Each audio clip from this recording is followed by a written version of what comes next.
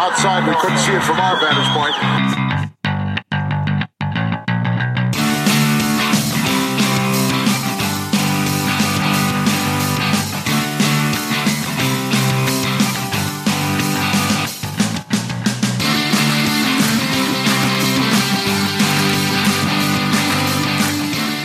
Wrestling fans, and welcome to Our Vantage Point, the Retro Wrestling Podcast. This is episode number 19, February 20th, 2017. Glad to be back with you. I, of course, am Joe Murata.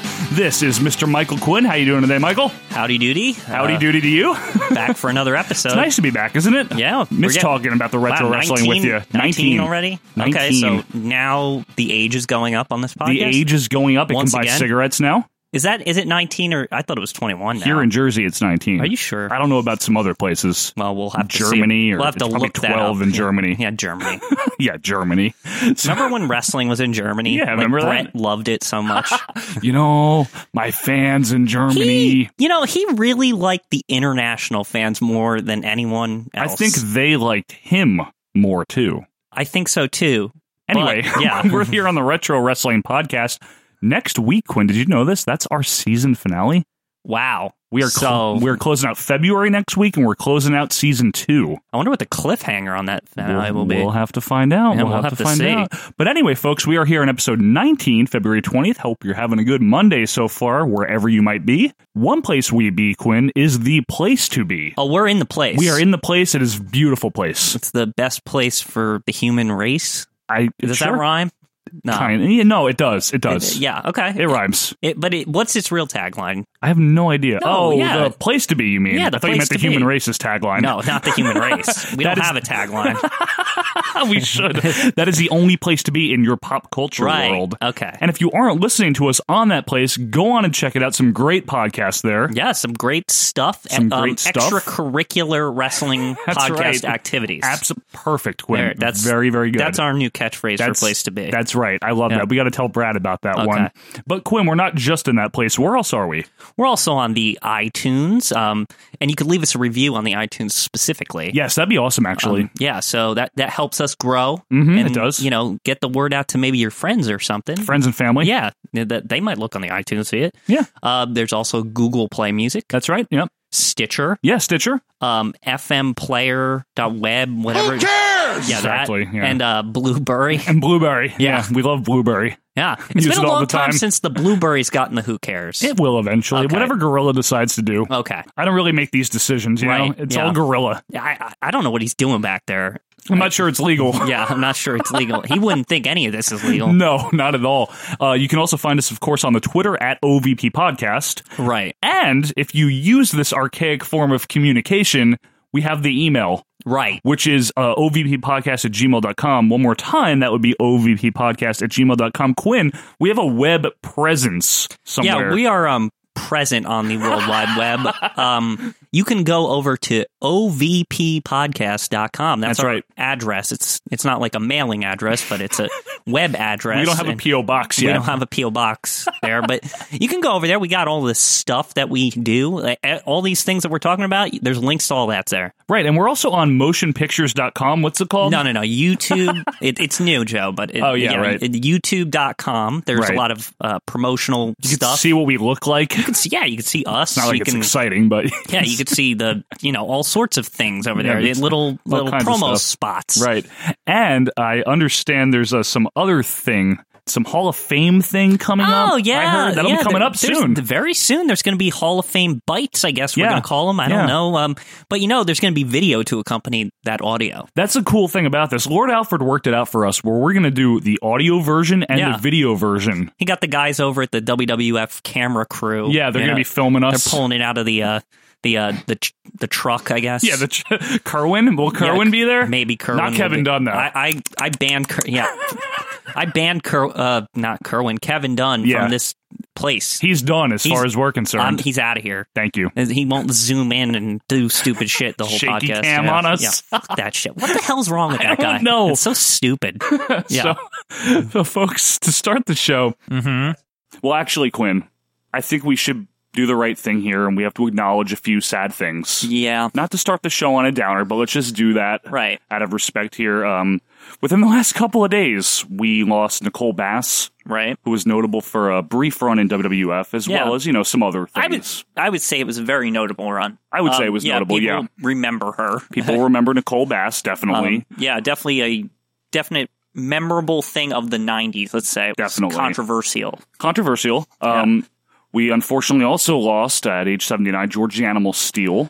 Yeah. Iconic figure. Iconic. And everybody remembers George from, WrestleMania 3. And eating the turnbuckles. And the doctor segment and all that. Yeah. And by all accounts, great guy. Yeah. Whenever they needed him, he would be there. Team player and Hall of Famer. Yep, Hall of Famer. And Quinn, you actually told me about this one. Yeah. Ivan Koloff. Ivan Koloff has passed away, age 74. Former world champion.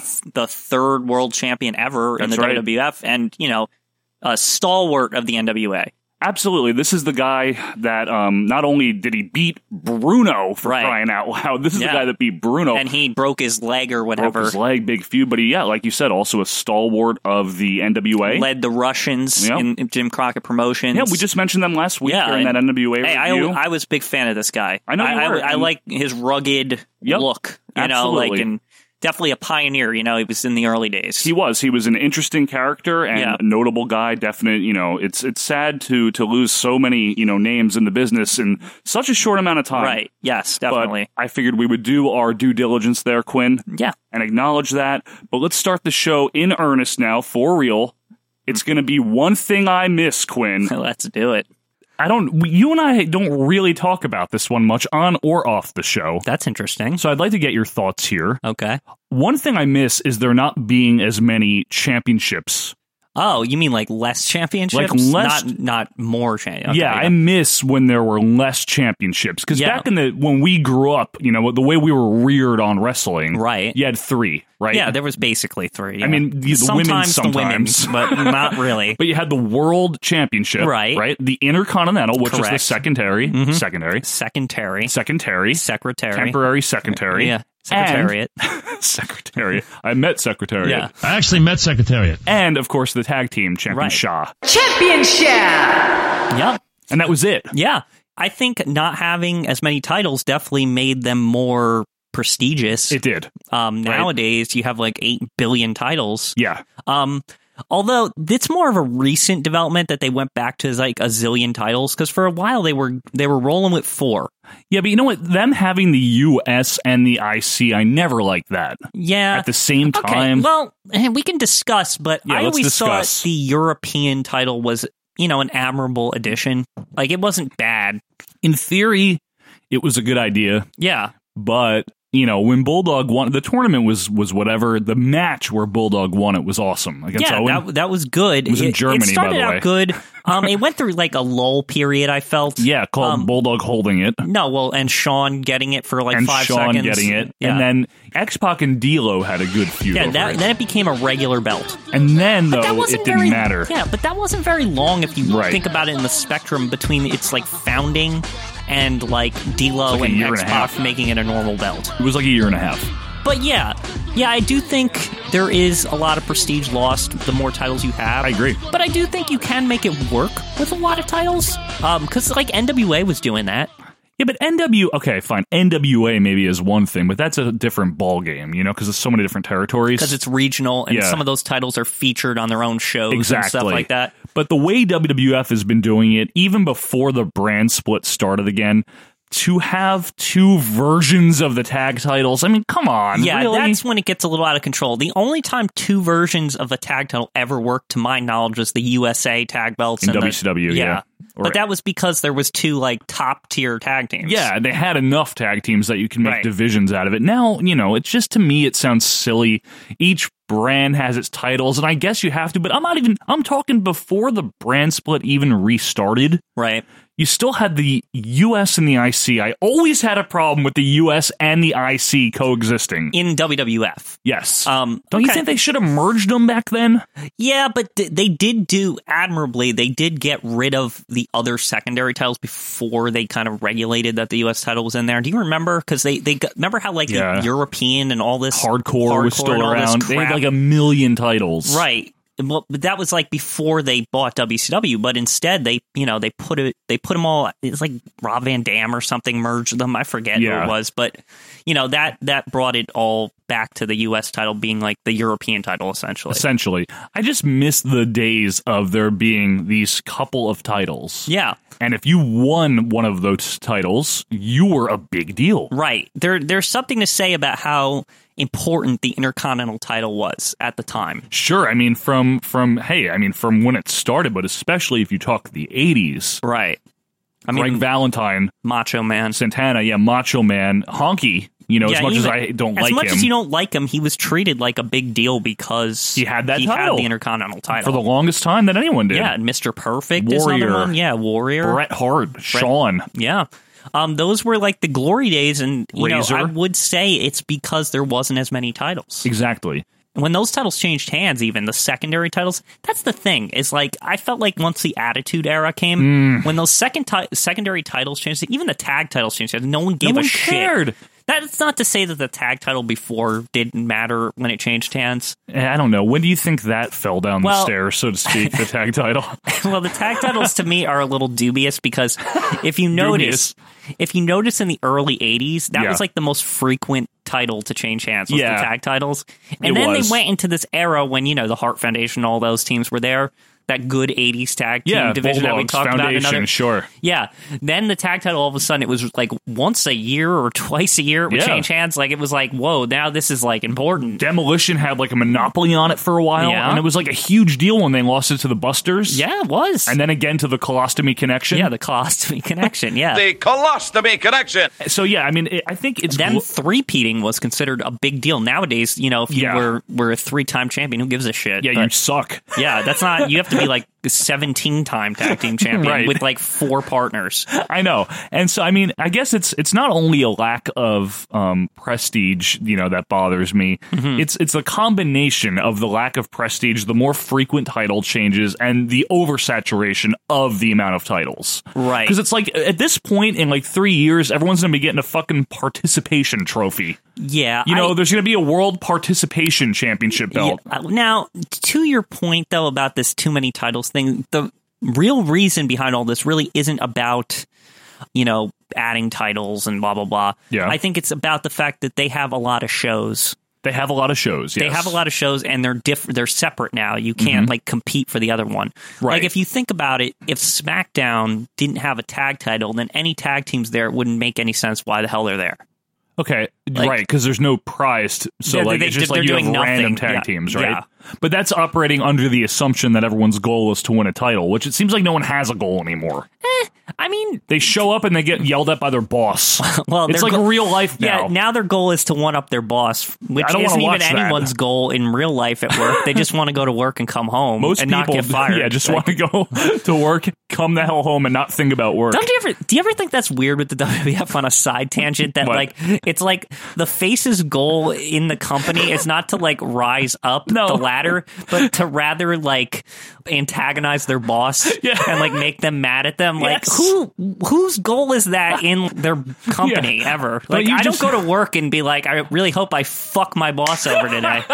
You know what I mean? That's Absolutely. just not, anything. Right, and you should think of titles should be thought of as, a title, in a job. I want the top title. You want to be the best at what you're in, right? So if you're in the tag team division, you want to be the best tag team. So the only way that you can say you're the best tag team is to have the tag team championship. Exactly. If you're in collections, right? As you want to be the senior collector. You want to be the best collector. The manager. Yeah. You want to be the best collector there's ever been. Right.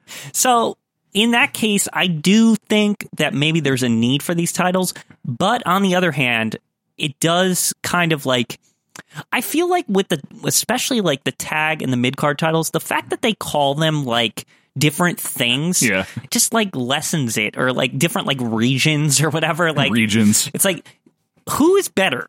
I'm dead serious here.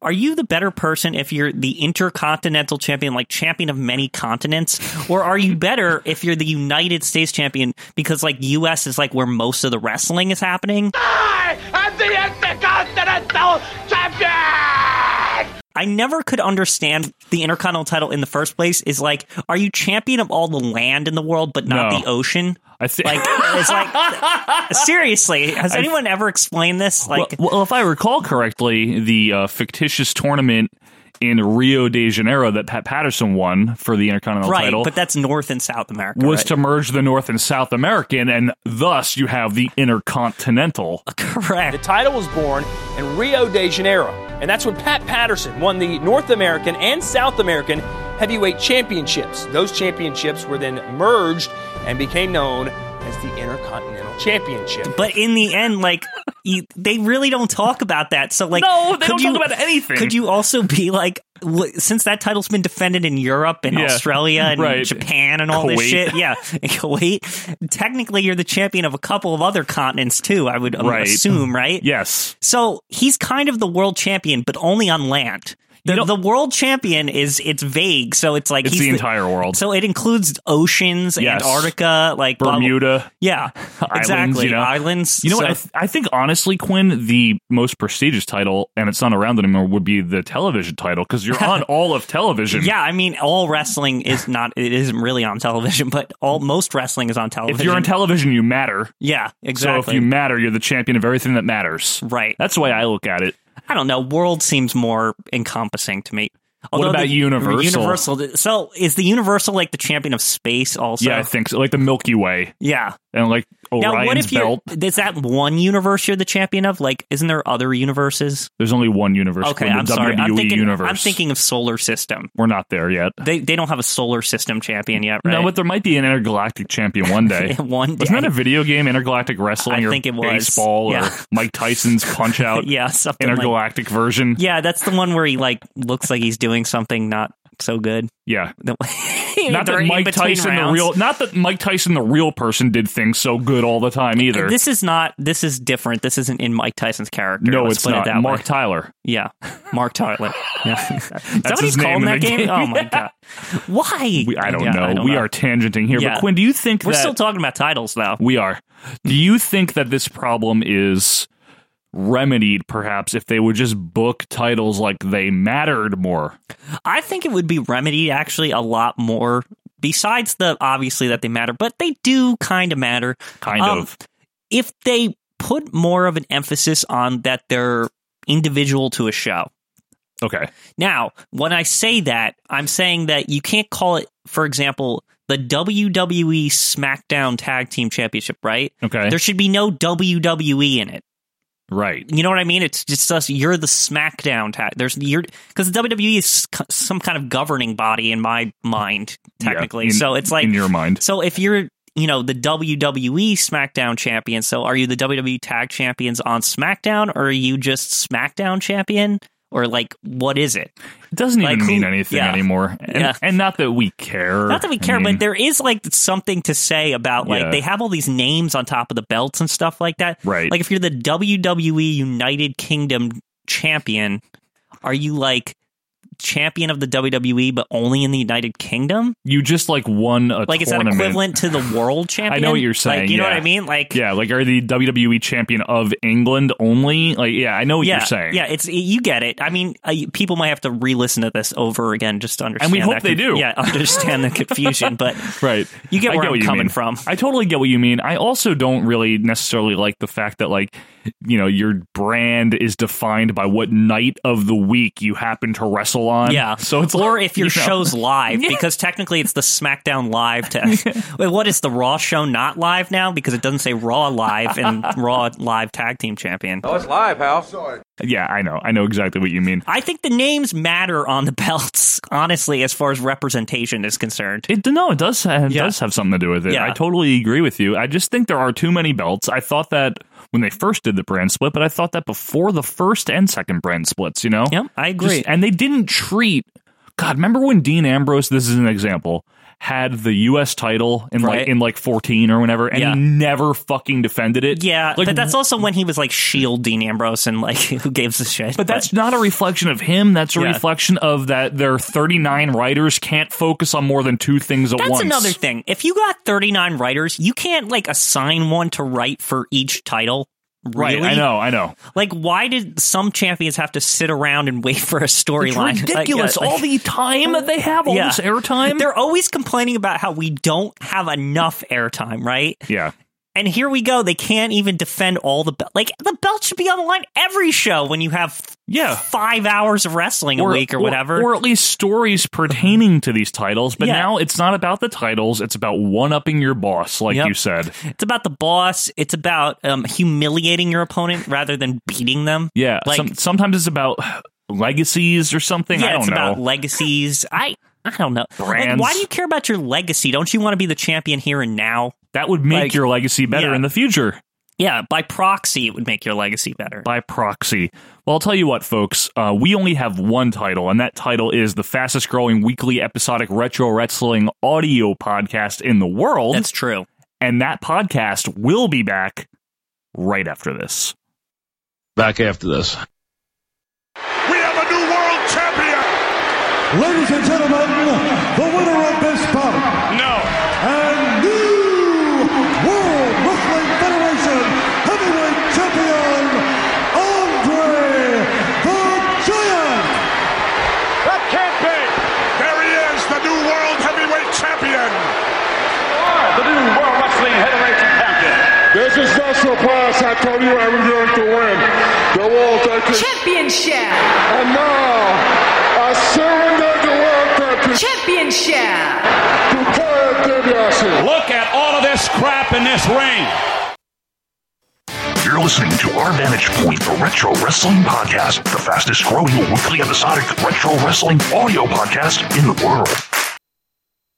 And welcome back, wrestling fans, to Our Vantage Point, the Retro Wrestling Podcast. Glad to have you with us this Monday, February 20th, 2017. Quinn, you were talking to me during the break here.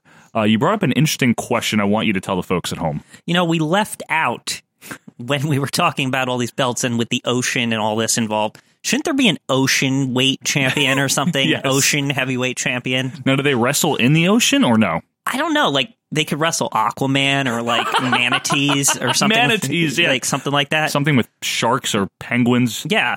I mean, it's just, it could go on forever. There's champions really of all these could. regions. What about the Great Lakes champion? Yeah, the Great Lakes champion. The Huron champion. The African champion. What about the Asian champion? Antarctic champion. The Greenland champion. Greenland! Well, it's kind of by itself. No, up there. it is. It's up there. Yeah. Anyway, so, folks, it's time for our next segment, which is What Do You Think Of? Quinn is going to ask me what I think of something. Michael Quinn, what do you have today? Well, it's actually kind of funny you brought up titles. Oh, yeah? Because my topic for today that I wanted to say what you thought of, Okay. ask the question, Uh-huh. the Hardcore Championship. Okay, yes. I was trying not to talk about it in the last thing. But You did good. You Yeah. did very good. I loved the Hardcore title for a while there. me too. It's I actually really did. like, it's up there with the TV title. It's up there. During a period of time in 99 and 2000, Right. it was guaranteed fun. Yeah, I think it was like the fun title, right? It was it's the not fun the title. technical No, like title or God, anything no. like that, but God, no. it's the fun title. And we should probably go into a little history about the Hardcore, because it's been long gone now. It's been long gone. Basically, folks, in November of 98, during the period of time where Mankind was trying to kiss up to Vince. Right. Vince, it's me.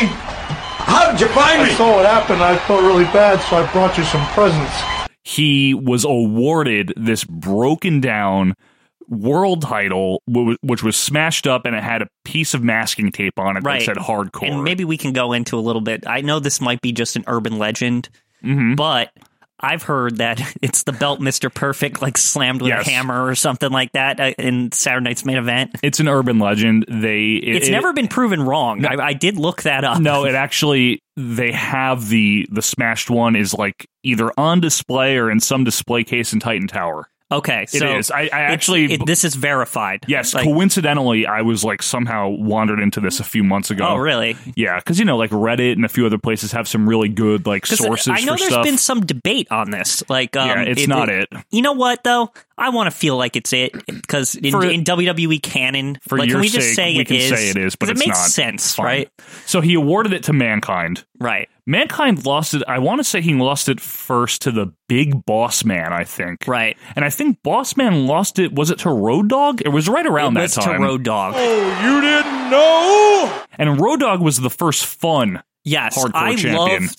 That is the time I loved the Road Dogg the most. Me too. As the hardcore, he was just a plucky, contender, and I don't know, it really made him.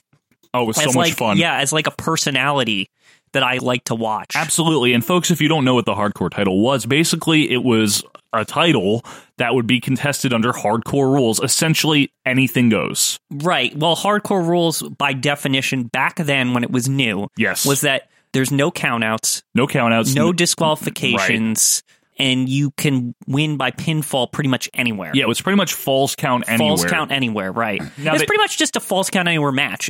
They could have called it the falls count anywhere title, but it's essentially what it was.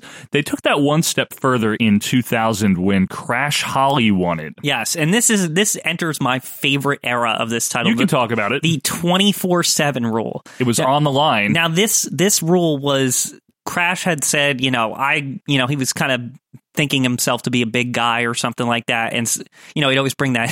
He was a super heavyweight. Yeah, he would bring that scale with him to the ring and all this. Yes. So he goes out on a limb and says, "This belt's on the line 24/7. I'll defend it at any time." And that works because it's false count anywhere, so it doesn't matter where you are, right? Yeah. So this led to some hilarious skits. Yeah, what comes to mind is like the Fun Time America one where he's in this New Jersey, people don't know what sports and stuff. Maybe like Discovery Zone. That was national. Kind of like a Discovery Zone type of deal. Yeah, and he escaped through a ball pit or something and didn't get pinned. It was like an indoor amusement park. Now, sometimes, if I recall, Crash would lose it briefly in the middle of the match and then hit them. Yeah, it would always basically these segments. They went for a little bit actually, and either Crash would survive or he'd lose it and gain it back most of the time. Yes, and the gimmick was that as long as the guy that was going to try to win it brought a referee with them to count the pin. Yes, that was another thing. Now, I do recall some other stupid hijinks with the 24/7 title. Remember the time somebody was asleep or something, and they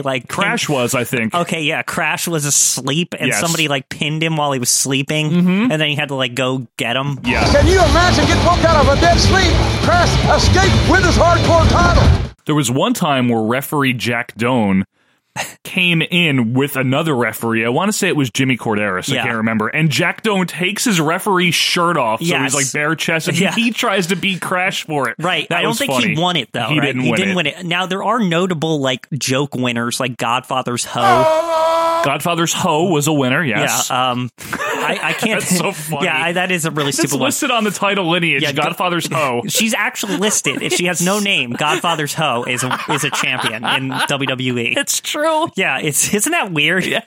I think Molly Holly won it once. Molly Holly might have, or Jacqueline or one of them, right? Yeah. So basically, it was no gender restriction either, which was very that's not normal either. Yeah. And of course, famously or infamously, WrestleMania 2000, they had the hardcore title battle royal. Yes. And basically anyone that won the title within the time limit, I think it was. Yeah, I think it was a 15-minute time limit. Right. And everyone was in the ring at the same time. And basically, any pinfall that occurred on the current champion, you won the title. You won the belt. So this added, I would say, at least 15 new champions within 15 minutes. Viscera, all sorts of people. Probably Pete Gas or yeah, you're right. Pete Gas did win it. Yeah, that's true. Pete Gas. That's, this is the fun part about the hardcore title is the lineage. If we were to read it, first of all, it's super long. Yeah. It's the longest lineage. It's longer than any title, and it's still this many years later, it's still longer, and it existed for the shortest amount of time. 2.5 years or something like that. It was barely around. It was just super fun. I remember at the end of that hardcore battle royal, Hardcore Holly or somebody takes the King's candy dish and hits it over someone's... JR's candy dish. JR's and King's making a big deal about it. He's your candy dish, JR. That's your candy dish. And that's how it ends too, if I recall. The last, I think Hardcore Holly is the winner at the very end. He wasn't supposed to be. There was some kind of botch there with the time limit, or Timmy White or one of the refs fucked up. Crash was supposed to retain at the last second when the time ran out, but Tim White, I think it was Tim White, counted the pinfall. Right. So Hardcore walked out with the title, but he wasn't supposed to. Hardcore with a back. He got shoulder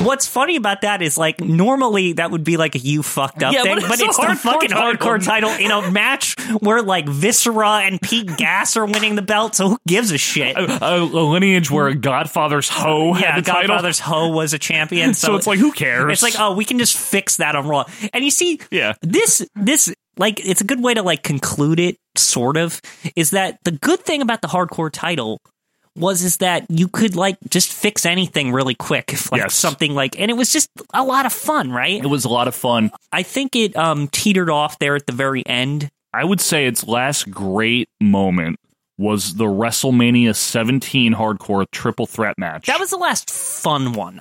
There started to be good matches, but yeah, that was the last fun one with the one where Raven with the cart and he almost like broke the power in all of WrestleMania 17. Like, that's actually a true story. Yeah. Like, true story. He had a cart and he was supposed to drive it in a Big Show or something. Yes, and it was Big Show and Kane he was fighting. Yeah. Yep. And so he drives it, but he like fucked up, and there's a lot of fuck ups in the hardcore division.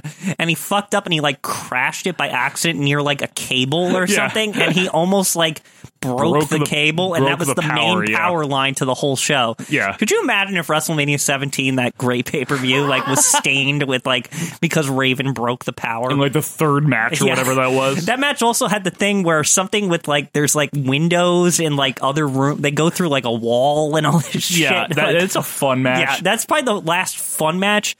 I do remember near the end, it started to get all serious with Jeff Hardy versus RVD feud for it. Yes, that's right. Yeah. Right around the time of the invasion, right? Right, because those two were kind of like the extreme wrestlers from both brands. So it's like, yeah, but one was from ECW and one was WWE's kind of like high flyer, Daredevil. When Jeff Hardy was really good. Yeah, and that made sense. Yep. But that's also where it ended. I believe it was unified with the European and Intercontinental title all in like one thing or something. I think you're about right with that. Yeah, I know it merged with the European sure. I think what happened at that point is the Intercontinental and European were already merged, and then they had a match where the hardcore champion faced the European champion. I think I saw it was Tommy Dreamer was the last hardcore champion. Good for him. Yeah, okay, whatever. Proudly from where, Quinn? Yonkers. Yeah. I think that's a good end for the hardcore title, because Tommy Dreamer was a hardcore wrestler. He was. So it's a good way to go out, right? And it started with Mankind. Yeah, and it started with Mankind. So, from one ECW guy to another. Overall, it was definitely a microcosm of the Attitude Era. Yeah, and it did have its imitators. Yeah, I mean, I don't know if we want to get the WCW hardcore title. Sucked ass. It was so bad. When they first had it, they didn't even have a belt yet. I think like the winner won a trophy or something. Yeah, and wasn't Brian Knobbs the champion a lot? And I also unfortunately, I also remember, wasn't there some match where they tried to make it really hardcore and they were like surrounded by cars and like burning it's basically like the over the top WCW vignette version of a hardcore match, and it sucked. It's basically the Cheatham the Midget version of a hardcore match. Like, it's awful. God, yeah. I mean, Hardcore Hack, that was Sandman. Remember his name was Hack. Wasn't Tank Abbott the hardcore champion a bunch too? Probably. Yeah. I feel like Bam Bam Bigelow was probably involved. I mean, I can't really give you a solid story on that, but it was shitty. And it didn't even look good either. It was too shiny, that belt. Like, it wasn't all like broke. I remember they put fake ripples in it to make it look like it was broken like the hardcore It's so dumb. They couldn't have just broken it. Yeah, folks, if you're listening with a computer in front of you, just look it up. It's terrible. That screamed, we're desperately trying to catch WWF. Yeah. But that I think that's a merit to the hardcore title. I think so, because it, like I said earlier, it was guaranteed fun. Yeah, and even WCW wanted to have that guaranteed fun, so they tried to do it, but it didn't work. Because they're WCW. Right. And when they're playing catch-up, they're not that good. Yeah. I agree. When they're leading the way, they were very good. Yeah, when they're innovating, they're good. Yep. But the hardcore title was innovative. I thought it was. I thought it was fun, and it would be out of place now, obviously. You could imitate it all you want, but you can't duplicate it. Yeah, and it's a genie that's not going back in the bottle. It wouldn't have fit in any other era, really. Yeah. Crash Holly was a bigger star than Goldberg at one point. Yeah. But it was perfect for the Attitude Era. I agree. Absolutely perfect. It encapsulated, everything that the casual fan liked about the Attitude Era. You just turned on the hardcore matches and you were like, this is great. I liked it a lot. I always liked when that title was on the line. I think it's the most transfer of ECW we got in WWE that actually worked. You know what I mean? Yeah, I guess so. Like as like the pure match types that ECW was in WWE. That's what I mean. No, that's fair. Good pick, Quinn. Yeah. Very, very nice pick. Yeah, I liked it a real lot. Yeah. We agree on that one. Yeah. Well, it's time for our next segment, Quinn, and this is one of my favorites. And as we near the end of season 2, I figured, in light of what you brought up last week for one of your favorites... I know where this is going. Yeah, you know where this is going. So I'm going to bring up one of mine, and I would ask you, Quinn, to please show the same courtesy that I showed you last week. Okay. In keeping this very fair and balanced. I will try. I'm not going to make any guarantees, but I will definitely try. As we talk about one of my favorites, folks, and that, of course, is Bret the Hitman Hart. One of the best wrestlers of all time. One of the best technical wrestlers of all time. I'll share my story of how I got into him, and then you can reciprocate like we did with Sean last week. Sure. When I got into wrestling, folks, in the summer of '94, Bret was the champion. I had only known his name from the Royal Rumble video game, as I've said a few times. I knew who that was, but I didn't know anything about him. Yep. I got turned on to him by watching some matches on, Superstars and stuff like that. Yeah. I knew he was fighting his brother Owen at SummerSlam. I watched that cage match live on my 9th birthday, on pay-per-view. And I love the guy. I thought he was great. I followed him all the way up until he retired. Right. And he was always one of my favorite wrestlers. And even as a 9-year-old, a 10-year-old, that didn't know what RSPW was, that didn't know what the star rating system was. You didn't have that internet to kind of encourage guide you me to show you that Bret Hart me. was actually like a top technical wrestler. Right. Even though I didn't have that, I remember watching matches of his like WrestleMania 10, against Owen. Right. Or against Bulldog at SummerSlam 92, or against Shawn at Survivor Series 92. Obviously, the infamous Razor Ramon match at Rumble 93. And I just remember thinking as a kid, in a kayfabe sense, because I didn't really know if, what the deal was with wrestling. Right. I was like, this guy is a good wrestler. Yeah, and I think the product really did a good job of telling you that, too. It did. I mean... It absolutely did. No, because the excellence of execution is the best. They kept calling him the excellence of execution. Sure. It's not like you didn't have any cues. It worked. It worked, and I was impressionable. I was 9, when I got into wrestling, so it worked. Well, it's just like how I was impressionable of Shawn when he won the Rumble. When he won the Rumble. So that was my exposure to Bret Hart. He remained my favorite wrestler until, I didn't follow him in WCW. And folks, we're not going to talk about his WCW run. No, because we covered that. We covered it already, and it's not really worth talking about. No. We're also, Quinn, I'm sure you'll agree with me, let's not talk about the screw job. No. We covered that as well. Yeah, we covered that as well, and that would be a whole topic in itself. So let's just talk about his WWF run, his most notable run, and not get into the other stuff. But Quinn, what was your first exposure or impressions of Bret Hart? My first exposure to him, he was kind of, I think he was a championship contender when I first got into wrestling. He had just lost it to Backlund. So you saw him against Diesel at the Rumble, I guess? I did. Yeah, I saw that. Great match. Mm-hmm. Even I recognized that as a kid, and like we were saying, the excellence of execution. I got the gist. This guy is a good technical wrestler, right? Right. The greatest technical wrestler in the World Wrestling Federation. I felt he was the foil to my favorite wrestler. Right. So the reason I never felt partial to him as much was because of the fact that he was feuding with the guy that I liked the best. You were already a Shawn guy. Right. And, I respected him, but it wasn't like I was like, he's the best thing ever. Okay, fair enough. What I did like as I continued to become a wrestling fan, a lot of my best memories with Bret are the Coliseum videotapes from like 92, 93, 94. Sure. Yep. And he would always be kind of like the star of those. After the Hogan era, he was, right. Yes.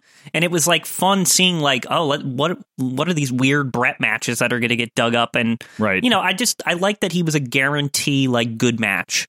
He was. Right. If it was televised, usually, even if it wasn't, if it was on a tape, he was good. Yeah, you know what I mean? Like, sure. So, he was a consummate professional, and I did like the idea of the fact that he was international. I like that about him. Definitely.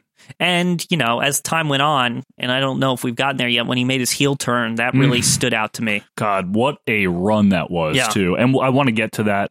Do you want to go through the brief history? Yeah, brief history. Yeah. Obviously, folks, he is part of the Hart family. We all know that. We touched upon the Hart family a few episodes back. We sure did. And Keith and Bruce. Who? And Stu, of course. Right. It's wonderful. Stu, tell us exactly what you think about your son. It's wonderful. Well, there you go. Yep, and this is another favorite part of Bret Hart to me, but that's His kind of family. making fun of him. But I know, and that's fine. So, he was pretty much born to be a wrestler. Right. Obviously. He was wrestling royalty. Wrestling royalty. I believe, did he come in 84? Came in 84, Quinn, yeah. But he wasn't just there. He was in Stampede before that. That was his main promotion. Right. I think he turned pro, I want to say 76, 77. He wrestled in Japan, too. I think he was did, in Japan right? for a couple of tours in the early 80s, yeah. Okay. He met Dynamite Kid over there, I think, or knew Dynamite Kid, and they wrestled over there. Tiger Mask or some shit, too. I think he did. I would get I'm pretty sure he did. Yeah. So he comes to WWF in 84, I think August. Mm-hmm. I think he was Brett with 2 T's when he came in. We always joke about that. Why couldn't they get that right? I don't know. I don't know why hard. it was so fucking hard. And he was a face, and he was a nondescript face. Right. He did that for about 6 months or so, and he teamed up eventually with his brother-in-law, Jim Neidhart. Right. And that's another thing, they formed one of my favorite tag teams also, the Hart Foundation, and universally regarded as a great tag team. Yeah, I never had a problem with the Hart Foundation. Awesome and in tag fact, team. What's funny is, even though I'm a Shawn fan, I've always thought the Hart Foundation was worlds better than the Rockers. They are. Like, I'm not going to, I'm not going to sugarcoat it. It's just, that's the way it is. I agree with you. I'm not even being biased. I mean, they just are. Yeah, They're a better tag team. It's a better tag team. To me, it's a better mix because they're both not alike. They're not the same thing. We've got technical guy and a powerhouse. Yeah. And it's like, it works. Right. They weren't the same thing. Like, Shawn and Marty were interchangeable in the early days. And that was considered an advantage in its own way. Right, exactly. But the idea of opposites being together also was the Hart Foundation's strength. Yep. So, and of course, they were heels, Quinn. Right. They had several years as heels. They were great as heels. I think Brett, he gets heels. remembered as a big baby face, but he could heel it up when he wanted to. Like, I always think of that time when the Hart Foundation was going to hit Miss Elizabeth. Yeah, they were helping Honky hit her or whatever. Sure. They were pretty dastardly. Oh my God, they were such assholes in that match. And I liked when Brett had the shitty sunglasses. Mm-hmm. Like, he looked more evil. Yes. And did you notice when he turned heel in the late 90s? He stopped wearing the Hitman shades? And he had the, old school, the aviator shades? Yep, he did.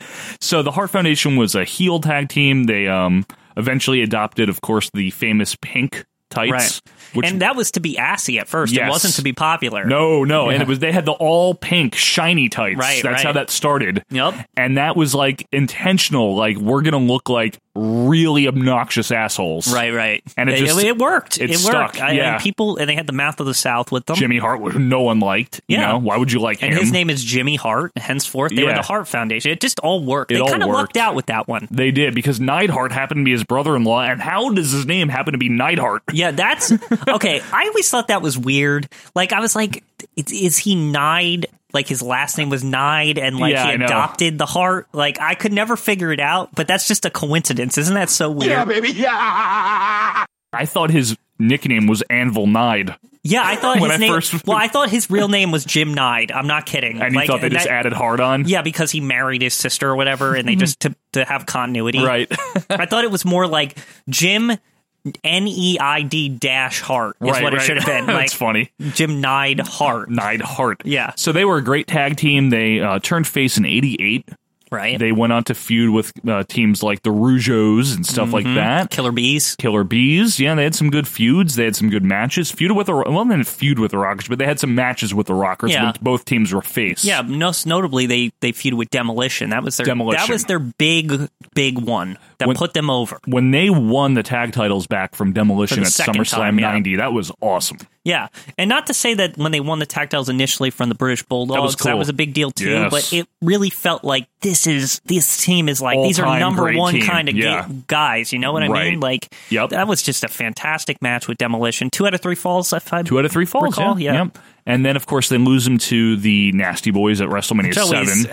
I know, right? You know what it is? It's like, I think the Nasty Boys were kind of shitty. They were shitty. I never liked the Nasty Boys. A lot of people like them in retrospect. They're sloppy brawlers. You know what? Maybe we hate the Nasty Boys more because we hate Brian Knobbs. I don't like Knobbs at all. Yeah, I like Sags. You like Sags. I'm fine with Sags. Maybe that's why we hate it. I don't know. Maybe one day I'll go do a retrospective, see the Nasties before they were WWFized, because that's what yeah, you know what? Yes. Like, I want to know, like, what was the deal with those guys? Like, what made them noticeable? I think in the 80s they were kind of cool and they were standouts, but back to Bret here. Yeah. So, of course, his first big singles push, finally, you know, he had a couple of failed ones in the 80s. Yeah, that was always unique to me, too. If we're talking about Bret here, it's like that failed singles push. In 88 and 89, to me, that's interesting, actually, that they went for it that early. Yeah, they did. They were like, let's try this out. Yeah, they recognized that he was good on his own. He was. And so he beats Kurt Hennig, of course, for the IC title. Right. Drops it to the Mountie, which we talked about with Scott briefly. He was just sick or something. Contract negotiations. Oh, contract, right. I always think sick because they say it on the show, yeah. But then, of course, he beats Roddy Piper clean at WrestleMania 8. That was impressive. And that was a great match. Because Roddy the Piper never ever loses ever. There's a short list, right? Has he lost to Jacques Rougeau because everyone will job to him for some reason? I don't know, Quinn. So then, of course, the Wembley Stadium against the Bulldog, Bret drops a title, and that's Bret's ascension to the main event. Yes, he drops title Bulldog. He wins the title from Flair. Yeah, and I've read that the Bulldog match was Bret politicking essentially to get into the main event, essentially, right? I don't know if that's true or not. The plan was always to get the IC title on Shawn. Right, but I'm saying Bret was putting himself in a position to be pushed to the main event. I don't doubt it, but I know that Shawn was always the next IC champion. Bulldog was a transitional champion. Oh, yeah, no, I totally understand that. I have no debate on that. I think Vince probably wanted to put Bret in the world title scene if he's going to put the IC on Shawn. Okay, I thought honestly, Bret pushed for it more than Vince did. I wouldn't doubt it, but I don't know. So anyway, Bret wins the world title and he adopts the gimmick of a fighting champion. Yeah. He's going to fight all comers, and he does. He loses to Yoko with assault. Yeah, and this is, during this period also, I think Gorilla did a good job putting him over. Vince did too. I always remember Gorilla interviewing him with the hat on in front of that stadium. The hat. I like that you bring up Gorilla wearing the hat. Gorilla in the hat. And, there you are. You're a fighting champion, Bret. Yeah, it's like, we're going to go over some matches. And that endless string of matches on that Coliseum tape where they're really like... Smack 'em, whack 'em, yeah, we're putting Bret over. It's like, they might as well call it Hitman Hardem or something. I don't know. Hitman Hardem? Smack 'em, whack. I get it. Yeah, Hitman Hardem. Yeah, that's not even a thing. But so anyway, I'm not going to go match by match and line by line here, but basically when Bret Hart became a singles wrestler... Mm-hmm. This is what I liked about him, and now we'll just get into some general discussion here. He was always treated like a crafty, cagey, tough-to-beat technical wrestler. Oh, yeah, he didn't make no bones about it. He was rough. He was rough. He was like, he looked like he was going to hurt them, not hurt them to hurt them, but hurt them to win. Hurt them to win. Yeah. He was going to do any submission hold it took. Yep. He was going to soften them up. He could also take a beating. That's the thing. His selling is one of the reasons I really like him. Bret looked like he was getting his ass kicked. Right. And you felt bad for the guy. There was like Daniel Bryan. Yeah.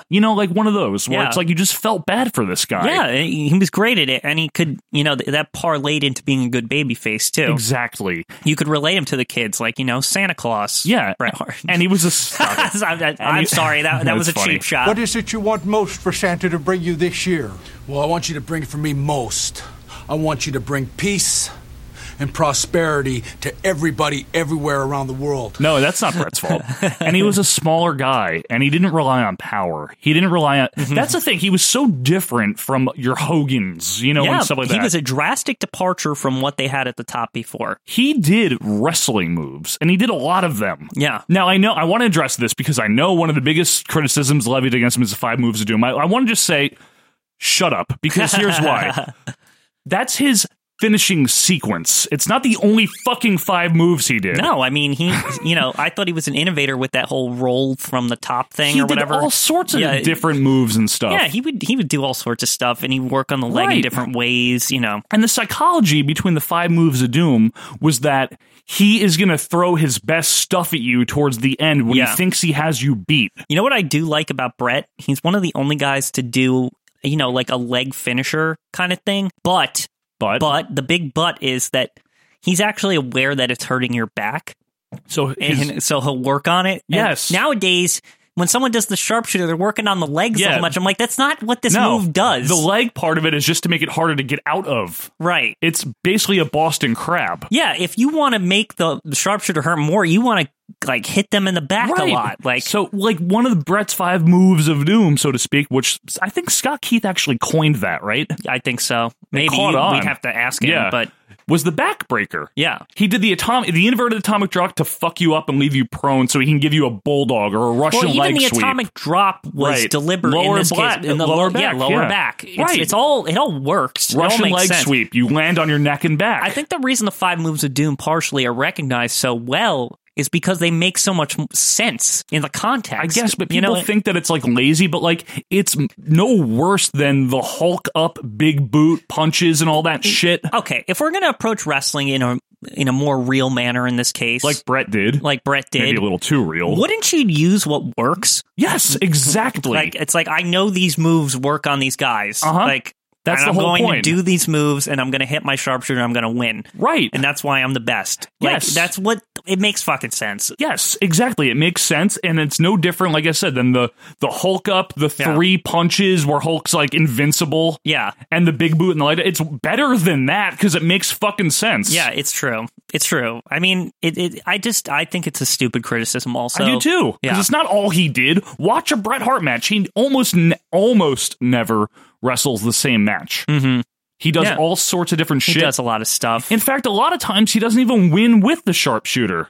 He'll find a clever way to pin you. Yeah, he would roll people up. I used to like that he would actually finish people up with a small package sometimes. Small package, he won the title from Diesel in 95 with a small package, right? Yeah. Against Piper, he reversed a sleeper by flipping off the turnbuckle. And I think this goes to another point about Brett. He was good at telling a story in a match. He is one of my... You know what? He's the best in my opinion. I'm sure there's some... Sean is good, too. Sean's good. I'm sure there's some guy whose last name ends with Ishii in Japan that's better, but fuck him. Well, there is an Ishii in Japan, but it's not really a storyteller. I know, Quinn. Sorry, just being exact here. Right, but we're talking about North American wrestling here, okay? Intercontinental wrestling here. Right, Intercontinental. Bret Hart had some killer psychology. Oh, yeah. Everything he did made sense. Mm-hmm. Everything that was done to him made sense. I think a match that gets overlooked as far as storytelling is I think it's his first match with Diesel, I want to say. King of the Ring 94? Is it that one? No, the Royal Rumble one. I'm sorry. That was great. That one's a good one. Where he's like underdog a lot. He's the underdog, and he's doing everything he can to make Diesel look good, too, by the way. Right, yeah. There's also that, and obviously the Owen Hart match. WrestleMania stands 10. out, yeah. That is, and I've said this, that is my favorite match of all time. I know it is. I've never seen one like it. You know why it's good? Because the storytelling's good. Storytelling is fantastic. It's got a pre-story with the whole Owen thing. The Yes. the story of the match is interesting. Yes. I love that Owen counters his move that he used on Piper from WrestleMania 8. Yes. That's good storytelling. There's all sorts of stuff going on in that match that, you know, people look at Brett and all they think now is, you know, Triple H 4 out of 10 and all that shit. I thought it was mediocre at best, and maybe a 4 out of 10 or 3 out of 10. Fine. That's okay. I get it. He has said some stupid things. Now, here's the thing. thing. He is full of himself. Let me just admit this. He is full of himself. Yeah, that's fine. But I'm going to defend him here. You're going to be surprised. Yeah, I am. I think he has the right to say that stuff because he was so fucking good. He really was. Like, if anybody should be, like, making judgments on matches, it's fucking Bret Hart. He did bring it a lot of the time. Yeah. He probably knows to this day when he watches the matches, he can actually say, that's wrong, don't do that, do this, and he knows what to do instead of that. Yeah. You know what I mean? And not like he's the only one, but yeah, he is one person that can say that kind of stuff. If there's any guy that should be working in the performance center, it's fucking Bret the Hitman Hart. Right, I know. He can help anyone be good. He had great psychology. He knew how to do things in a way that they mattered. Right. It wasn't, and this isn't a knock on Cena, okay, so I don't want to, but it wasn't just like do your shit, stand around, and do your shit again. Right. You know what I mean? Like, and he wouldn't redo a spot like these guys do. Everything Bret did had a purpose. Right. That's one of the reasons I love watching his matches. Too. And he was safe. Yeah. And it looked real with him. His selling was good. The way he did moves looked good. Right. And here's one thing I wanted to also bring up here while I'm on the Bret Hart tangent. I've heard people say, and I agree with it, that, you know, when it wasn't televised or if it didn't matter, he dogged it. Fine, I get it. But you have to remember something, folks. And Quinn, I think you'll actually back me up here. Mm-hmm. When you're on the road... this is where I was going to defend him, too. 250, 300 days a year. Yeah, what? And your job is to do this every night.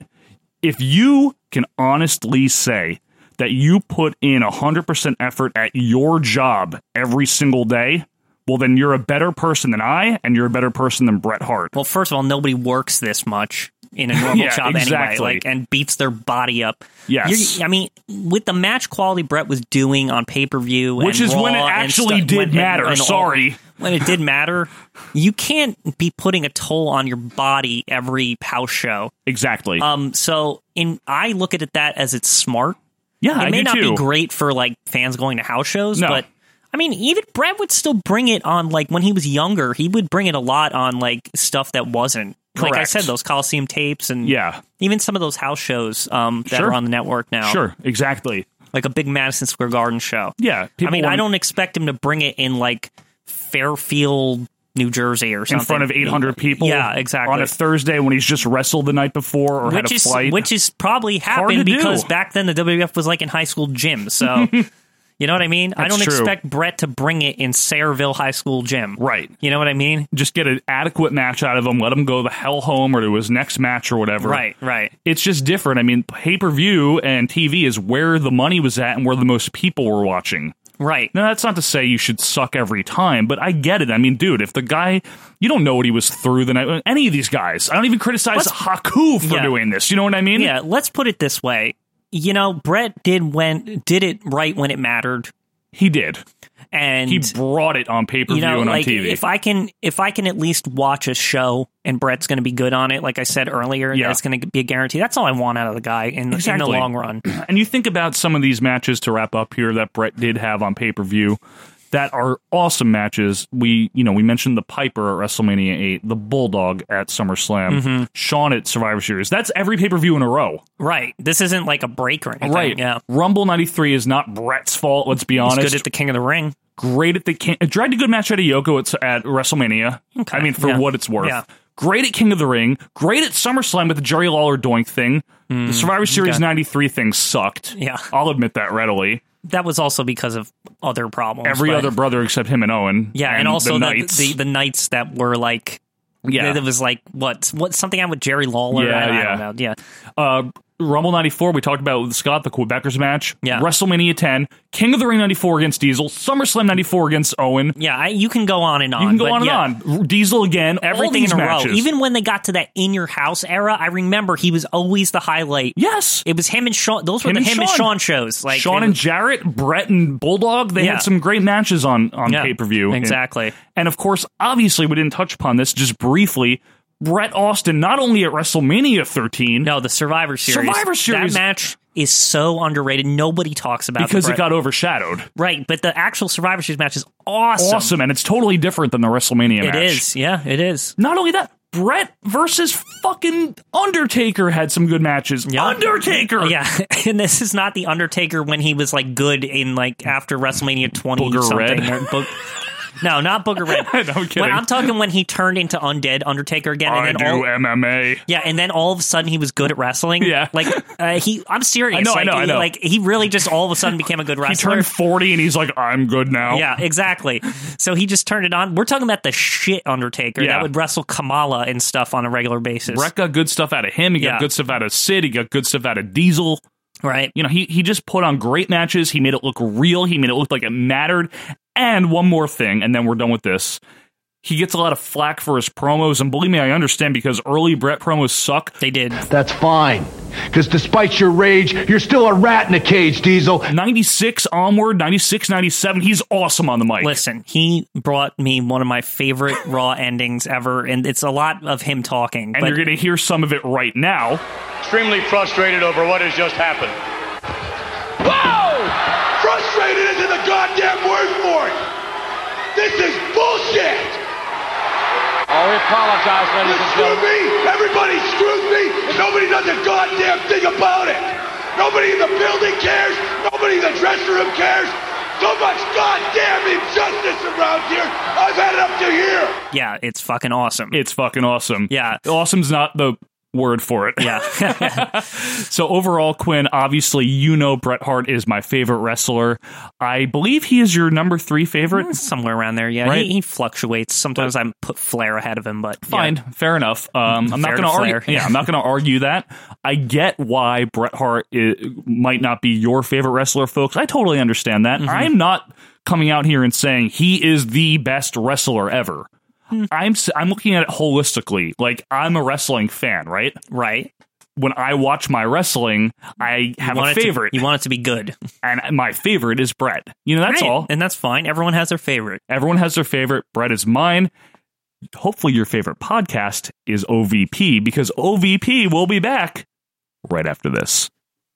Well, speaking of your opponents, I would imagine foremost on your mind, Angelo, and of course, Bret the Hitmans would be the tag team champions, the British Bulldogs. You're always asking us questions.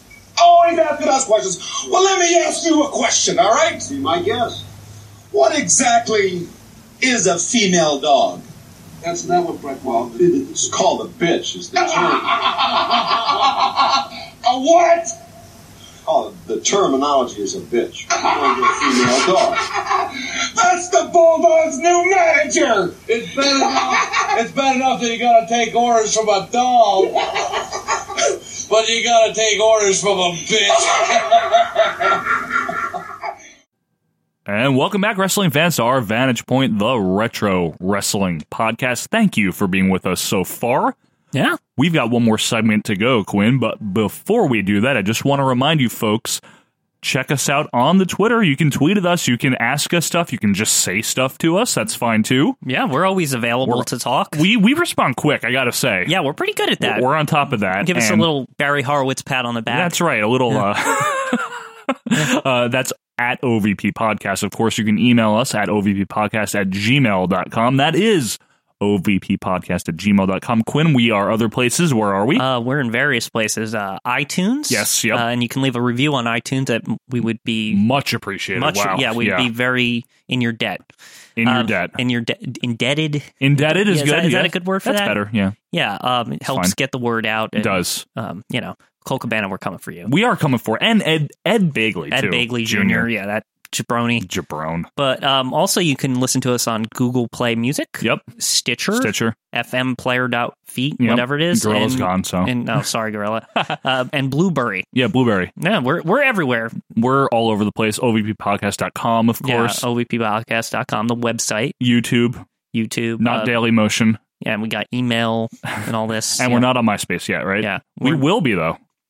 I heard a rumor. I'm not going to make any guarantees. Okay. Well, folks, this is time to review something, Quinn. We're reviewing something. It's that time. We watched WWF Shotgun Saturday Night. It was interesting. It was interesting. As I always say, it was a show. It was a show. Yeah. It happened from February 2nd, 1997. Or February 1st, excuse me. Now, what was Shotgun Saturday Night, if you weren't familiar with it? Basically, what it was... ECW, basically. It was WWF's attempt at doing something ECW-esque. First of all, they succeeded because I couldn't fucking find it anywhere. Yeah, it's just like ECW. You got to go through, VHS tapes and, trade with nefarious people or something. And it's the same way with a YouTube search. This is the modern-day version where you're looking on weird fucking places. We couldn't even find it on YouTube. We're we want to watch Shotgun. Where is it? And we looked in the various providers, but they were all not these kind. The one where they were in the weird place. Yeah, and not only that, we wanted to watch one of the ones from when they were still in nightclubs and stuff like that. And that was hard. Yeah, that was actually hard to find. So if Richard Land, maybe that could be a little pet project. Yeah, get some old shotguns up, Richard, if you're listening. Just the nightclub ones, because none of the other ones matter after that. The first 4 or whatever it was.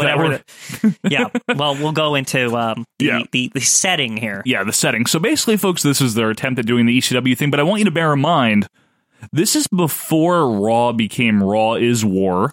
Right, this is early 97. And all that. This is February. Now, this is post Pillman's Got a Gun, so we're kind of in... Yeah. Would you can say we're in the pre-Attitude Attitude Era? That's what you and I always talk about, the pre-Attitude Era. Yes. We coined that term? Yep, they were getting an attitude. Right. They were adolescent era. I wouldn't say they had it just yet, but they kind of have it. They were getting it. We're right before Brett said this is bullshit. Yep, we're right before that, like we heard earlier. Yeah. So that's the time frame we're in. Exactly. The frame of time frame. Frame of time frame. Yeah. Now, I noticed when this opened, there's an NY55 logo on the screen. That brings up a good point. And you had said it's hard to find. It is. Now, I never saw it when it aired. I remember that this was on some weird fucking syndicate at the time. Yes. In my area, and that it was so hard to find, and I even stayed up, and I remember I think I stayed up once. I begged my dad, and I looked and I couldn't find it, so I just kind of used it as an excuse to stay up. But I was so excited for it, and then I go searching around on the TV and it's not there. Yeah, same here. Quinn and I were both from Jersey, but before we went to middle school together, we lived in different towns. Right. So we actually had different cable companies, I think, for some of it anyway. And especially because it was on Saturday, I'd be at my dad's, and he got the Philly stations, right? Because he was in central or lower South Central, lower Jersey, Central Jersey. Yeah. So yeah. And this was a syndicated show, like Quinn mentioned. It wasn't on USA Network, right? It was whoever the fuck would pick it up. Yeah, it was, whatever time they wanted to put it on. What is even New York 55? I'm serious. Is that a Fox affiliate? I think it's a Long Island. I don't know if it's Fox or if it was independent. Well, the logo looked foxy. That's why. Foxy lady, right? Yeah. So we get the open, Quinn, and we're outside with none other than Todd Pettengill. With a goatee. He looks badass. This is the best Todd has ever looked. He does. I'm not kidding. Crew cut, no mullet. Yeah. Now his hair is verging into the early Michael Cole territory, but he still looks good here. He looks good here. He actually looks hip. He looks a little hip. Where we are, folks, is the Mirage nightclub in New York City, which is tiny. It's very tiny. Yeah. And we get a clip of Ahmed from the first Shotgun, which was only a month earlier, doing the infamous Pearl River plunge to D'Lo Brown. On top of a car. Yeah. And then we get a nice little interview with Paul Bearer and Vader outside. Now, this is a little funny. So, first of all, Vader's in a white hoodie. Yeah. And he's digging through the trash for some reason, not explaining. Paul Bearer just looks perplexed, but he's still dressed as Paul Bearer, even outside in the street of New York. At midnight. He looks like an idiot. This was live, by the way. Yeah. And then, out of nowhere, Mankind saunters across the street from an alleyway and almost gets hit by a car. And he's got a jean jacket. Yeah, he's got a jean. He looks, okay, this is very interesting. He looks like the later version of Mankind because he has sweatpants on and sneakers. Yes, he does. White sneakers. And he's got his mask on, He's got his mask on, but with the jean jacket from ECW. Yeah. So we cut to the big, I called this a big 1990s New York City intro, right, Quinn? Yep. Lots of clips in New York and construction workers. And Taker looks like Biker Taker in the intro. What the fuck was that? That was really weird. It literally, with the bandana, sunglasses, hair back. Yeah, weird. Exactly. So we open the show. It's hosted by Vince McMahon. Yeah. And Sonny. Ooh, Sonny. This is good Sonny. Young, spry Sonny. Young, spry, not too drunk Sonny. Exactly. And we open with our first match, which is the aforementioned the man they call a hoodie-wearing Vader. Yeah, there he is, versus Ahmed Johnson. Yep. Now, Vader still has his white hoodie on when he comes to the ring. So good continuity, by the way, because they definitely filmed that, probably a couple minutes before this aired. A little earlier. Yeah, a little earlier, at least when it was dark. Mm-hmm. They could have filmed it at, it's the winter, so they could have filmed it at 8 or something. Yeah, exactly. But he's still got the white hoodie, dressy hoodie on. Yeah. And when you mentioned to me the lighting is so shitty during the entrances. Yeah, you can't see anything. It looks like they're walking through a crowd, and there's even security guards surrounding them like it's UFC or some shit. Yeah, it's really interesting. The entrance is very narrow. Very narrow. We're in a nightclub. There might not even be an entrance. They might just be moving people out of the way. Yeah. I'm serious. I didn't see a distinct entrance. You're ever. right. I didn't know where they were coming from. Yeah, it was very weird. So Mankind charges into the broadcast position, and he says, I like how this headphone feels against my missing ear. I like how this headphone feels against my missing ear. Mankind was great back then. He really got it. It's Mick. Yeah, my gimmick is that I'm deformed, and I should be talking about how this headphone. You know what I mean? Yeah, that was smart. He also says to Vince, he's the man you call Vader, but he's the man I call friend. Yeah. Sonny acts like Mankind really smells. Yeah. She keeps doing this, by the way, as the show goes on. So I had said this. I guess we'll touch on this now. I said it later in the show. Yeah. But Sonny acts like a young mother. the way she talks. Her cadence. Her cadence, meaning that she's still like hip, right? Right. But she tries to like mask everything she's saying if it's bad. Like she'll be like, you stink butt or whatever. Like, you know what I mean? Like she talks the way your mom would talk to you when you were a kid, right? Like, oh my God, I hope he doesn't want to get distracted tonight. I don't know if I could take it. You know what I'm saying? Yes. And in the midst of all this, Ahmed enters with his 2x4. It's that era, Quinn, where Ahmed always had a 2x4. Yeah. He was like Jim Duggan all of a sudden. He was feuding with the nation. About? Yes. I really hated this Ahmed Johnson, just as an aside. Yes. And you know what? I kind of liked him when he first came in. So did I. And then he becomes this, like, I don't know, he's just picking a fight with the nation. Like, they wanted to be his friend. Don't you remember that? Did they? Yeah, they offered him a spot in the nation. They didn't do anything to him. No, Farouk kicked him in the back and broke his kidney or something. That was after he didn't Gladiator accept Farouk. it. No, that was early. That was Are Farouk's you sure? debut. Farouk's debut, he kicked him. Okay. Anyway. Sorry, I misremembered. I don't remember Gladiator Farouk. I don't have... No one should. I mean, I remember him. I remember Sonny managed him, but I don't remember, like, he was around for like a week. Basically. Yeah. Now, you mentioned to me, Quinn, and this is a good point. You mentioned the security.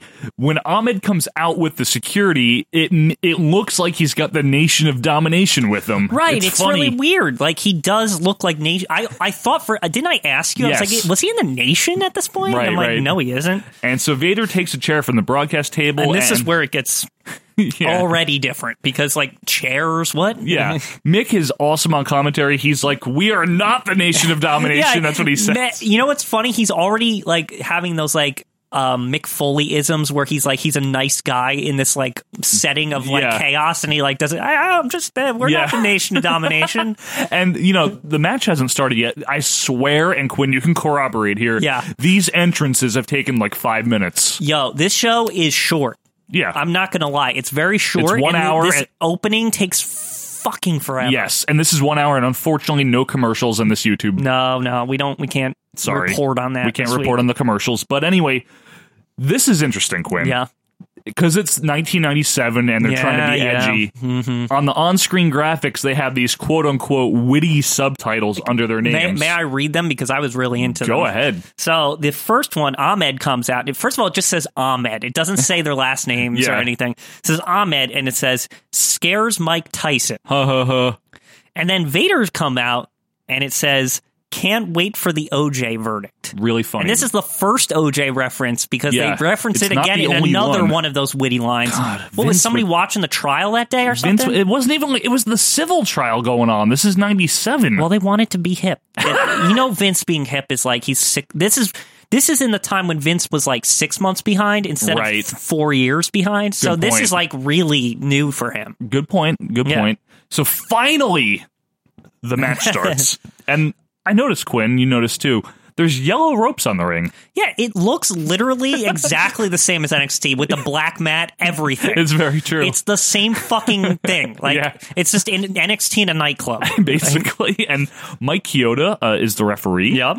So basically we get a bunch of punching. Literally, this match so far is just a bunch of punching. Yeah, okay, so this is interesting to me only because one of the common complaints about matches, if they're bad, is that there's punching. But this is one of the first times I've noticed literally zero moves for like an extended period of time, like a long, long time. It's punching, and a little bit more punching. And then, Quinn, you said, this is the worst match ever. It might be. Like, I'm serious. There was only wrestling move at like the very end. I think the first wrestling move in the whole thing was an Irish whip. Yes. We basically get some punching and then a couple of stomps by Ahmed. Now we got some kicking, some variety. And then a jumping punch. Yeah. And then finally, like you said, Quinn, our first wrestling move is an Irish whip into a spine buster. This is 10 minutes into this show, I feel like, the first wrestling move happens. This is how the entrance is, and then the punching, and then we finally get an Irish whip and a spine buster. So Mankind wanders into the ring, and then, of course, we go to commercial. Did they? Yes. Oh, okay. We come back from commercial inexplicably, Ahmed is just down. Yeah. Vader is just like dicking around over him. Yeah. And then this is the best part because we mentioned Mankind's outfit, right? The green sweatpants, the jacket. Yep. He says he's in his Sunday best, and then Vince is like, this is Saturday. Yeah, which I disagree with Vince because this aired at like midnight, so it is Sunday. But Mankind's like, well, I'm not going to change tomorrow. Mick's just awesome on commentary. Yeah, I said I'm pretty sure everybody's drinking. It sounds like everyone's got like a drink or two even in them. Vince. Yeah, even Vince. Like Vince is very loose during this. Yeah, they're in a fucking nightclub. Yeah, but what's funny is Vince is very loose, but I do notice in the background at one point he's still like hip Vince is Vince wearing jeans but with his like blazer jacket on. Like that's hip Vince. Yeah, it's hip Vince. Mid-90s hip Vince. Quinn, you know what we have in this match? More punching, yeah. And then Quinn says to me, this is literally an excuse for the superstars to go to a nightclub while they're working. Yep, it's an excuse to drink on the job at a nightclub, and it's a little break from the house show schedule, right? Exactly. So Vader bomb attempt, but Ahmed gets up and kicks Vader in the ass, and then more punching. Lots more punching. And then Mankind runs in with a chair, but Ahmed gets it and hits him. And Quinn, you notice this. The crowd is just vaguely yelling the whole time. Yeah, this is weird. Like, I don't think the crowd's rooting for really anything. I don't even think they know what this is. They, like, came to get drunk and, like, meet women or women meet men, one or the other, and they're like, oh, there's a wrestling ring? That's pretty unique. And they're just kind of standing around yelling. They're probably, like, talking and, like, flirting with each other, right, like, and drinking. Like, that's pretty much this whole show. It's just, you hear, like, it's like you're in a bar. That's what it sounds like. You're hearing, like, like, but it's loud. It's loud. And, like, I can see why they were punching because I said this, I made this is a valid excuse. Yeah. If you're wrestling a match right, and everyone is loud for everything you're doing, why the hell would you change it up? Yeah, just keep punching. Yeah, keep punching. They love it. Who cares? Like, you know? Yeah, I agree with you. Yeah. So then Mankind just goes, he like crawls back to the headset, like all funny. He crawls back. And then we get a promo for Sunday morning Superstars. Yeah. Ugh. Yeah, that's when the it got USA shitty. version. Yeah.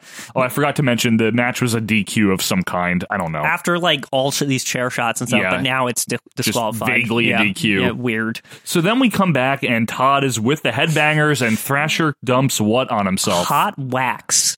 Why? So is this like S&M? Like, is he like, oh, he's so like hip and like the kids are doing the weird stuff nowadays because it's the 90s. Right. So he's like dumping hot wax on himself, which by the way, I swear there's no candle or anything, that he's literally just got like a cup of like kind of discolored water, and he's like dumping it on him, and he's like, "Ooh, look at me."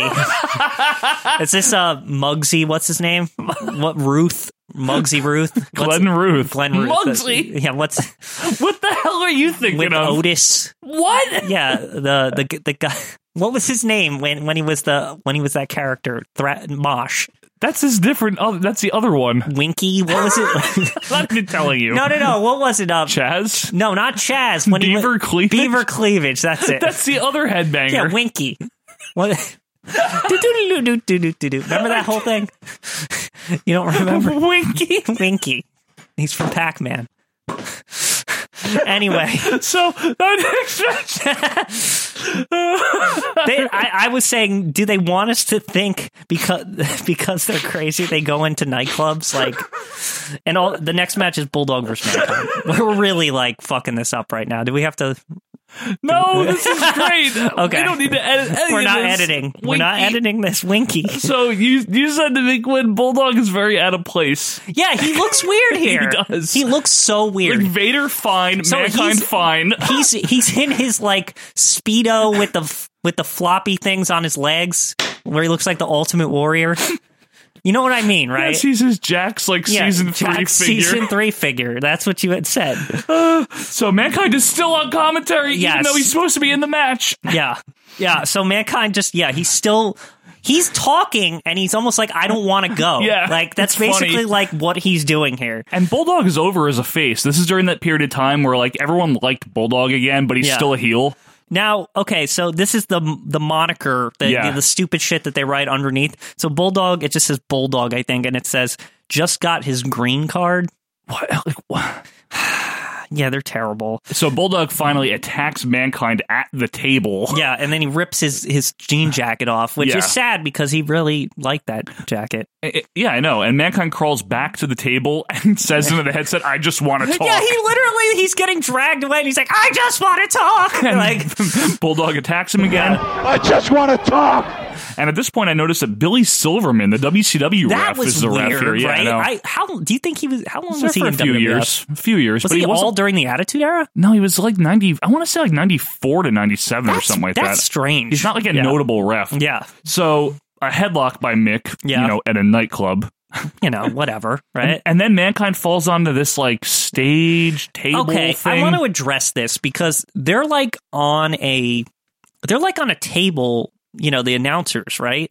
But there's this like, it's almost like a circular table next to them. But if you look at it from the reverse angle, it's got like tiling, like it's a stage. Yes. But the material it's on looks like a one of those round like conference tables or something. It's very weird. And this is where you say to me, Quinn, there's supposed to be a stripper pole in the middle, but they took it away. When they went to the reverse angle, I realized that literally there was supposed to be a stripper pole there. Mm-hmm. And actually later there is a stripper. We'll get to that. Yep, that's true. Yeah. So we get back to the ring, and then we cut away to Todd in the crowd with Savio Vega. Savio tells him to get the hell out of his face. To be fair, I would have said that to Todd also. Just get the hell out of my face right now! Well, I would have said it to Savio Vega because he fucking sucks. Literally, the only thing different about him in this heel turn is he has a trench coat and sunglasses. He's literally got the stripy shirt, and it looks like an idiot. What was that shirt, by the way? It sucked. It really. The only thing good about Savio Vega was the music. It's like do. His music's awesome. Yeah. Like, his music's great. His music was good. But like his shirt looked like Venetian blinds. He was like a fucking dentist office. No, he was Quang, right? He was Quang. Yeah, just let's bring him back. Make him sound back like down shit. to earth. Yeah. So then we get a shot of Paul Bearer and Quinn. Paul Bearer is holding the urn that you don't like. Can you explain why? It's the bowling trophy version where it's got like handles on it. Why did they do that? I don't know. Okay, here's another thing about the urn. Remember when the urn was new and it was like huge? No, that was like the return of the urn. Oh, what am I thinking of? Yeah, the return of the urn at SummerSlam 94. Okay, that's it. The big urn. What happened to that? Or why does it keep changing? I think Kama stole that and melted it down. Why does it have handles? Oh, right, because they had to remelt down the Kama gold back into this new urn. Okay, I remember. But why did they need handles on it? He never held it by the handles. Well, maybe it was because like they were like, look, we're going to make it look really good after you fucked it all up. So now it's got like deluxe handles on it. And now he's going to need the handles so that Kama can never get it back. He can hold on to it. You ever think of that? I don't think so. Vader strolls out, like literally strolls out. Yes, it's not like he runs to the ring for interference. He's just like, hi, I'm here. I want to. Like, he looks like he wants to go get a drink at the bar. And he like happened to walk the wrong way, and there's a wrestling ring near him. Vince calls a kick out in the match a cool out. A cookout. Cookout? Another typo. Sorry. I'm doing good with the typos. Yeah. Remember, he's like, oh, there's a cookout. Yeah. Oh, kick out. Yeah, Vince is drunk. We get to another cookout, rather kick out. Cookout comes later. And he's got to be, right? Yeah, and then so we noticed, like Quinn said, Vince is wearing jeans, and then Quinn says, I hate the Vince trying to be hip thing. Yeah, the only time he was good hip is when he had the do-rag in ECW. And that was ironic. And he had the ECW championship, but he like knew he was funny. Yeah. Like, that was amazing. That was funny. That's my favorite version of Vince to this day. Not the one everyone likes when he was like, get out. I like the hip, like, he would like dance around the and do-rag. Like, he's like, I beat Bobby Lashley. Like, he was like so proud of himself. I was happy when he beat Lashley. Sucked. Yeah. That guy stunk. He was really bad. He was really bad. So there's still a match going on, and it's decent. It's okay. It's not. Let's just say this from before we go any further. Ahead. The matches on this don't really matter.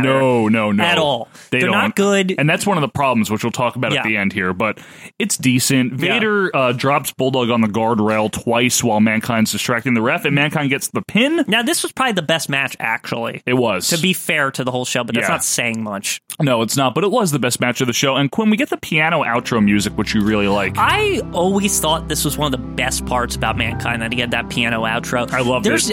I can't think of a wrestler before or since that had different music when he came to the ring and different music when he won the match. I think he was definitely the first, and I think he's the only. Yeah.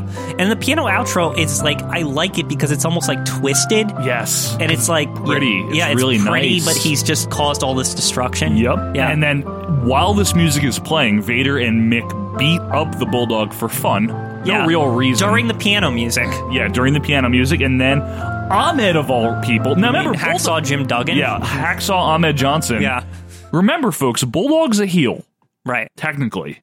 Yeah, this is weird. Ahmed runs in with a 2x4. We cut to chase the heels off. We cut to Todd with Paul Bearer, and Vader and Mankind wander over also. Yeah. And the meantime, Bulldog and Ahmed in ring still. Yeah, start arguing in the ring. And we got like a split screen so we can kind of see what's happening here. And this is funny because Vince is like, Todd, turn around, Todd. Like, he's almost directing the show. Like, this doesn't sound like Todd turn around, like, as a trying to make it exciting. I know. This literally sounds like, Todd, you're fucking it up, turn around. Mm-hmm. Like, almost like Todd missed his cue or something. Right, exactly. So then we get a... this is completely out of place in this show. It is, because we go to Doc Hendricks in that... Remember that, like, merchandise living where room? Where his face is, like, on the wall when he had the Dickie mustache, because he doesn't have the mustache here. Where hell? And he's, like, looking up. Like, I'm talking sideways in the mic because I'm doing it, but this is that, like, promo room where there's always the cardboard cutouts. I remember it had this specific music, but it's not here. It was like, dee, dee, dee, dee, dee, dee, dee, dee. I believe you. Yeah, it's real. You could probably look that up somewhere. I might. Yeah. But anyway, we come back to Henry Godwinn. Yes. In front of the stripper. Yeah. I was right. I called it. And Phineas is on commentary. Which he's not bad. And he's not. We'll by get the way, to him. credit to Phineas as a person Dennis right now. Knight, Dennis Knight is a full-blown chef. Like, he's a real, like, legit respected chef somewhere. He seems like a nice guy. He always struck me as a nice guy. Yes, in all he does. seriousness. I think people really liked him. Yeah, he seems like a cool dude. So we get Savio Vega, your favorite, against Road Dogg, but it's not Road Dogg, it's Jesse James. Yep. Double J Jesse James, actually. And my favorite music played. Well, it doesn't play. It doesn't play. But That's the problem. It plays in our room. It plays in our head. And we start singing it in the middle of this match. Yeah, so we get the second OJ joke, Quinn, which is that Savio Vega is an alternate OJ juror. Yes. Like, fucking really? That's what it says underneath it. So he yells at the crowd and his mic doesn't work. This version of Double J stunk. Like, this version of Road Dogg, Brian James, Jesse James, whatever. Yeah, it was horrible, but the music was so damn catchy. In fact, Quinn, you say, I hope he wins so we hear the song. Yes. Now, all I want to do is hear the song. I want to be with my baby tonight. So that's why we're playing it right now as we're talking. Yeah. Because this is what Quinn and I focused on the whole time. Literally, this match is so long, and all it consisted of was them fighting as we sung the Double J song. It's true. So you also brought up, Quinn, remember when Honky wanted to manage him? Yes. This is an interesting thing about all this, is that I always thought was that what? The whole reason the New Age Outlaws formed is because Honky thought he was going to be a big deal manager, and he got them together, and they both stunk. Rockabilly and Double J. Yeah. And then once they were brought together, it was like the best tag team of all time. I know. Like, there was some nice continuity on the commentary where Sonny references Phineas still being in love with her. Yes, and they also are kind of playful with each other. Yeah, they're being funny with each other. I almost got the impression that Sonny, like, you know, like they're good friends in the back, but that they like hug and like all this. Yeah, I know. So like Quinn mentioned, we spent this entire match, and I'm not making this up. As we're watching this, we're just singing lyrics to the song. We were making up lyrics. We're like, Savio Vega really sucks. Like, all that shit. Like, it's maybe so good. This match will end. This song is so good. How in the world is this so long? Doing that on the fly. But anyway, so Phineas says they got Grandma out of jail after Christmas. Okay. He's actually funny, though. Did you laugh? Did you think that was funny? I thought it was funny. So Sonny's like, kiss my feet. This is the mom stuff right here. Yes, very mom stuff. Yeah. This match is so boring. It sucks. It's a shame that his music's so good and he's such a bad wrestler. I know. This match is so bad. Honestly, like, I felt like I was watching an episode of Primetime from 91, like the variety show era. Yeah, where they didn't care anymore. Right. And then next week, where's Shotgun from, Quinn? Penn Station. Penn Station, which Phineas misinterprets as Penn State. Now, the crowd is no longer yelling through everything. They're kind of mumbling through everything. Well, they're getting drunker as the show goes on. So Savio wins with some, kick shit after 40 minutes. No, but Savio had this sidekick thing. I always thought that this move was kind of shitty. But also at the same time, it looks like a good wrestling video game move. Did you ever think of that? No. It just, anytime I see that move, it reminds me of hitting square in the SmackDown games, and it would do that if you hit it 3 times. Okay. Maybe that's just me. Maybe it is just you. So Todd is with the Waxy Headbangers, and what the fuck was this, Quinn? Mosh pukes on Thrasher or something? Is this the prelude to Draws?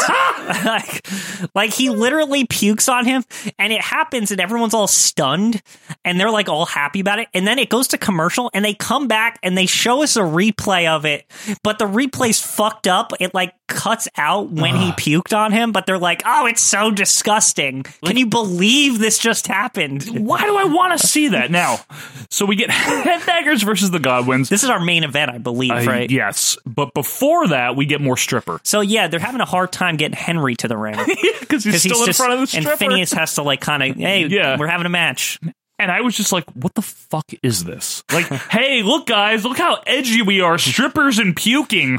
You know how everybody thought puking was so cool? Literally, you know that whole Draws thing when his gimmick was puking? Yeah. I thought that was stupid when I was a kid. And I liked gross things. I liked Chucky and all South that Park. Yeah, South Park. Farts. And I thought that was just dumb. It was He's dumb. gonna puke. Why the fuck that shit? I know, I agree with you.